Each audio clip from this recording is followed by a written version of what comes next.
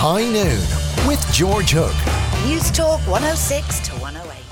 And you're very welcome back to High Noon with Ciara Kelly here, filling in for George today. Now, I know we're in that weird week in between Christmas and the New Year when you're still eating the leftovers and eyeing up what you're going to do with the last of the chocolate and the cream and all that kind of stuff. But we're going to talk for a moment about being healthy. And I'm joined now in studio by Deirdre Cullen, who is a senior statistician at the CSO, to talk about the Irish Health Survey that was done and have a look at some of the determinants of our health that they've gathered over the past year. Deirdre, you're very welcome to High Noon. Thanks very much, Ciara. First things, I'm quite interested in this. How did you get these figures? Like, where do they come from? How do you drill down and find out things like how much alcohol, for example, people are drinking? So the CSO conducts a regular household survey called the Quarterly National Household Survey, whereby we survey about 25,000 households every quarter. And as part of a module on that, throughout 2015, so from quarter 4 2014 right through to quarter 4 2015, we asked a series of questions on people's health.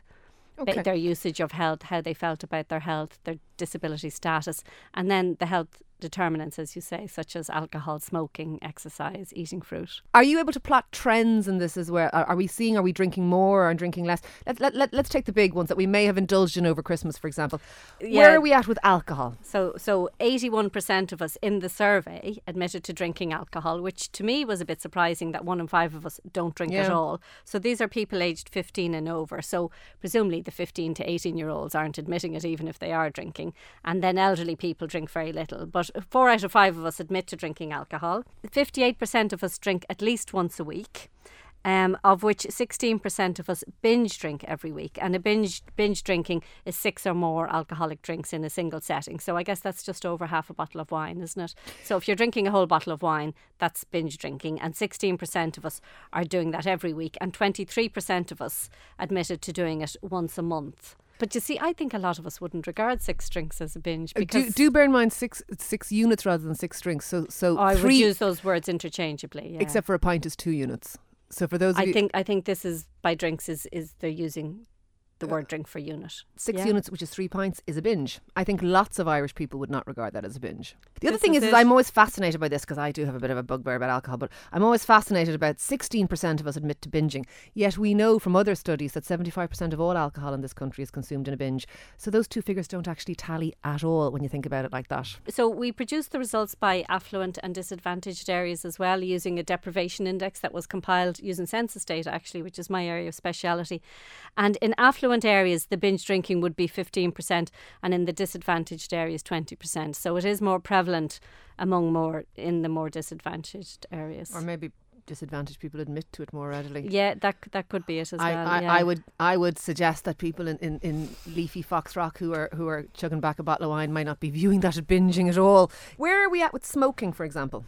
15% of us are smoking every day. That's a huge improvement. Before the smoking ban, 29% of us, and then it fell. Well, to be honest, that was just before the smoking ban. It used to be much, much higher. Loads of people, about 40, 50% of us used to smoke in the 70s. There's another 7% smoke, but not every day, which is smokers. A strange one. Yes, social smokers. Yeah, so that takes it up to 22% then of people are smoking at all, which is 1 in 5 of us. It seems quite high to me, because it's so socially kind of... It is, but we are still moving in the right direction all the time on that. So that's actually really good. That's a good thing. How did people rate themselves as obese or otherwise? You have obesity here as a stat, but how do people... I think it was done on the body mass index. So they were able to calculate their body mass index. Yeah, they were able to calculate their body mass index. And where do we stand with that? Well, 41% of males are overweight and another 20% are obese. So 60% are overweight or obese.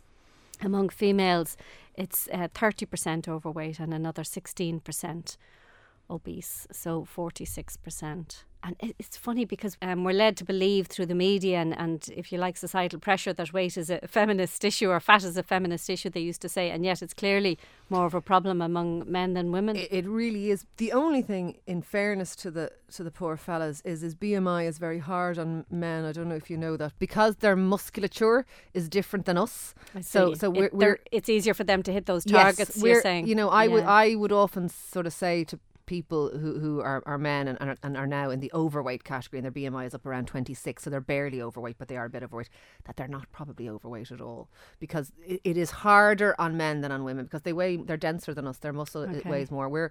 we're just fat, really, to be honest. It's only the odd woman is very muscly, and that way is a little bit different. So that's hard. But that's still a huge amount of us. It's a huge That's amount half of us. the population It's now half the is population overweight is or fat. obese. Yeah, which is, it's not good. Sure, it's not. I mean, we Well, need it's to get not. those fizzy drinks off the shelves. Sorry, that's my bugbear. No, but I'm glad you said that, because you're exactly right, because that's one source of total dead calories. I mean, something like 16 spoons of sugar in a fizzy drink. What for what? I remember making lemonade years ago in Australia, and I made lemon cordial, and I boiled up 3 lemons, and I had to put like 10 heaped spoons, like tablespoons of sugar nullify into the it. lemon. And then throughout the day I drank the bottle of cordial, because you're mixing it with water, and it was really refreshing. And then at the end of the day I realised how much sugar I'd consumed. It was quite shocking. Talk to me a little bit about the exercise, because that's a key thing. Okay, yeah. Moving so more. 86% of us admit to walking somewhere.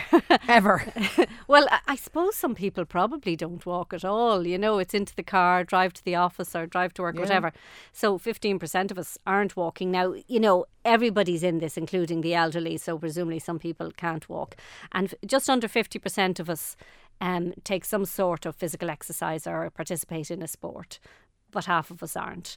Now, I remember when we were looking at putting these type of questions on the census form, and we were discussing it among an expert group, and it was, do you participate in exercise at least for 15 minutes at least 3 times a day, and these kind of measures. And at the time I had 3 young children and I had no time for that, but I never sat down. So I objected to that kind of measure, because a lot of people are moving all day long, and you know, particularly women in the home, they never sit down. Sure, they're constantly cooking, cleaning, shopping.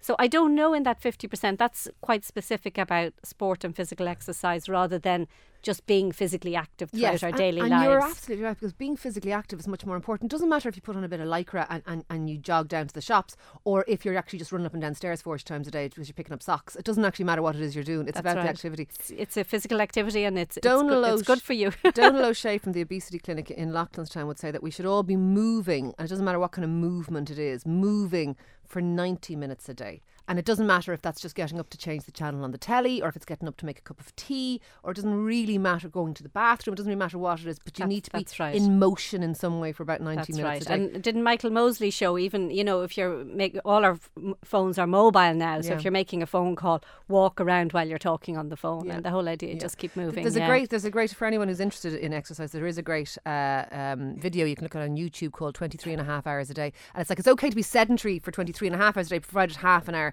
you tear the life out of it and you run around. Other very interesting things here, close to my own heart. GP visits, I suspect they've gone up. Where are we at with GP visits? Well, I was told that you would be interested in this one. 74% of us have seen our GP within the past year. That's okay. 3/4 of the population. Yeah. 80% of women and 67% of men. But our average number of visits per year is 6.2. Yeah. Which looks very, very high to me. I find that quite strange.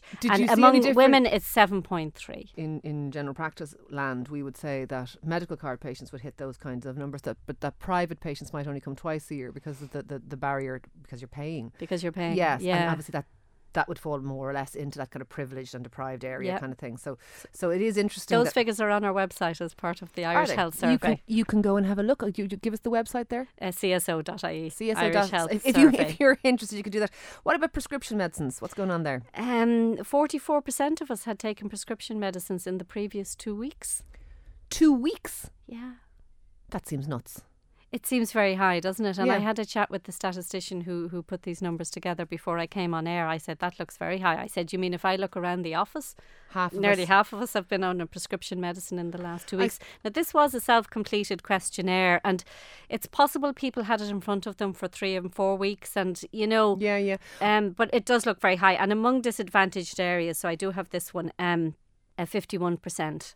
Okay. So a bit higher there. Do you know what that's probably reflecting though? Because as you say, there's elderly people in this, and the majority of elderly people are on a prescription medication, be it paracetamol for pain, or be it something for their blood pressure, or very run-of-the-mill sorts of stuff. But the majority are on something. So they probably skew that a little bit. The rest of us just going with the Lipitor as well. I suppose so many of us are on that, or maybe for blood pressure. You're right. So it's possible, you know. It still seems like a lot, doesn't it?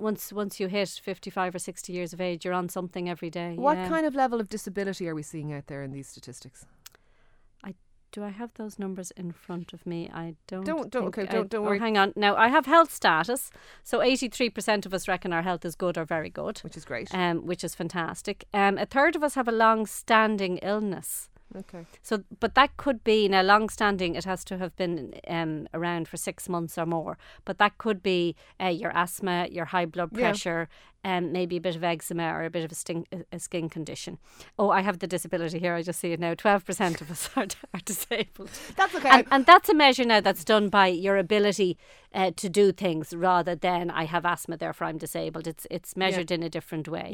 So 12% of us have identified as being learning disabilities or just physical disabilities, or is all the no, that will be all disabilities. Okay. And we measure that on the census as well. We do the different conditions: psychological, emotional, and physical. That seems quite high, doesn't it? 12% of us is 1 in 8 of us have some form of a disability, be it learning disability or otherwise. Yeah, but I think as we get elderly, as you say, the vast majority of us have something. Do you have the figures? Because I see them here and I think it's quite interesting too. Psychiatric visits, do we have figures for those? I do. A psychiatrist, psychologist or psychotherapist visit in the last 12 months, 6% of us. Okay. But 10% among those aged 15 to 24. Which is possibly a good thing because it means maybe people are seeking help if they need it. Still 1 in 10 of our young adults or adolescents is attending a psychotherapist or a counsellor or a psychologist. Or has done in the previous 12 months. That seems high too. Yeah, I'm not asking you to tell me why or anything, but that does seem like a lot. 8% of us have reported moderate depression. 8%. Within the previous 2 weeks. And that's higher in disadvantaged areas, 13% in disadvantaged areas. And that was measured on some scale, some health determinant scale. There are lots of scales for that. So it's not that hard to measure depression. And then finally I think we might be getting towards the end, absenteeism from work. So, of course, this is a big challenge for employers and, absenteeism. A quarter of us has taken sick leave within the previous 12 months, 24% of us. But the average number of days lost was 5.6, which is quite high, I would think. 5.6 in a year? Or? Yeah, in the previous 12 months. And among disabled people, that was 19 days lost. So these would be disabled people at work. Be far more... well, their health would be more vulnerable, quite clearly. They would have different issues. I mean, if you're, for example, if you are in a wheelchair, for example, you're going to get chest infections and all much more than other people. So you'd have all that going on. I don't know that I think 5.6 days is a lot. I mean, it's 1 week in a year where you're not well. I mean, most people will have a banging chest infection or something once a year, won't they? I have the top 3 health conditions that we suffer from, and the top one is lower back pain. Yeah. If 1 in 5 of us suffer from lower back pain. High blood pressure is the second most common, and allergies is the third most common. So they're almost ubiquitous, I'd say, between the 3 of them. The commonest cause for people being missing work at the moment now is stress. That's what goes written on most medical certs. Goodness me. Yeah, it's kind of interesting, isn't it?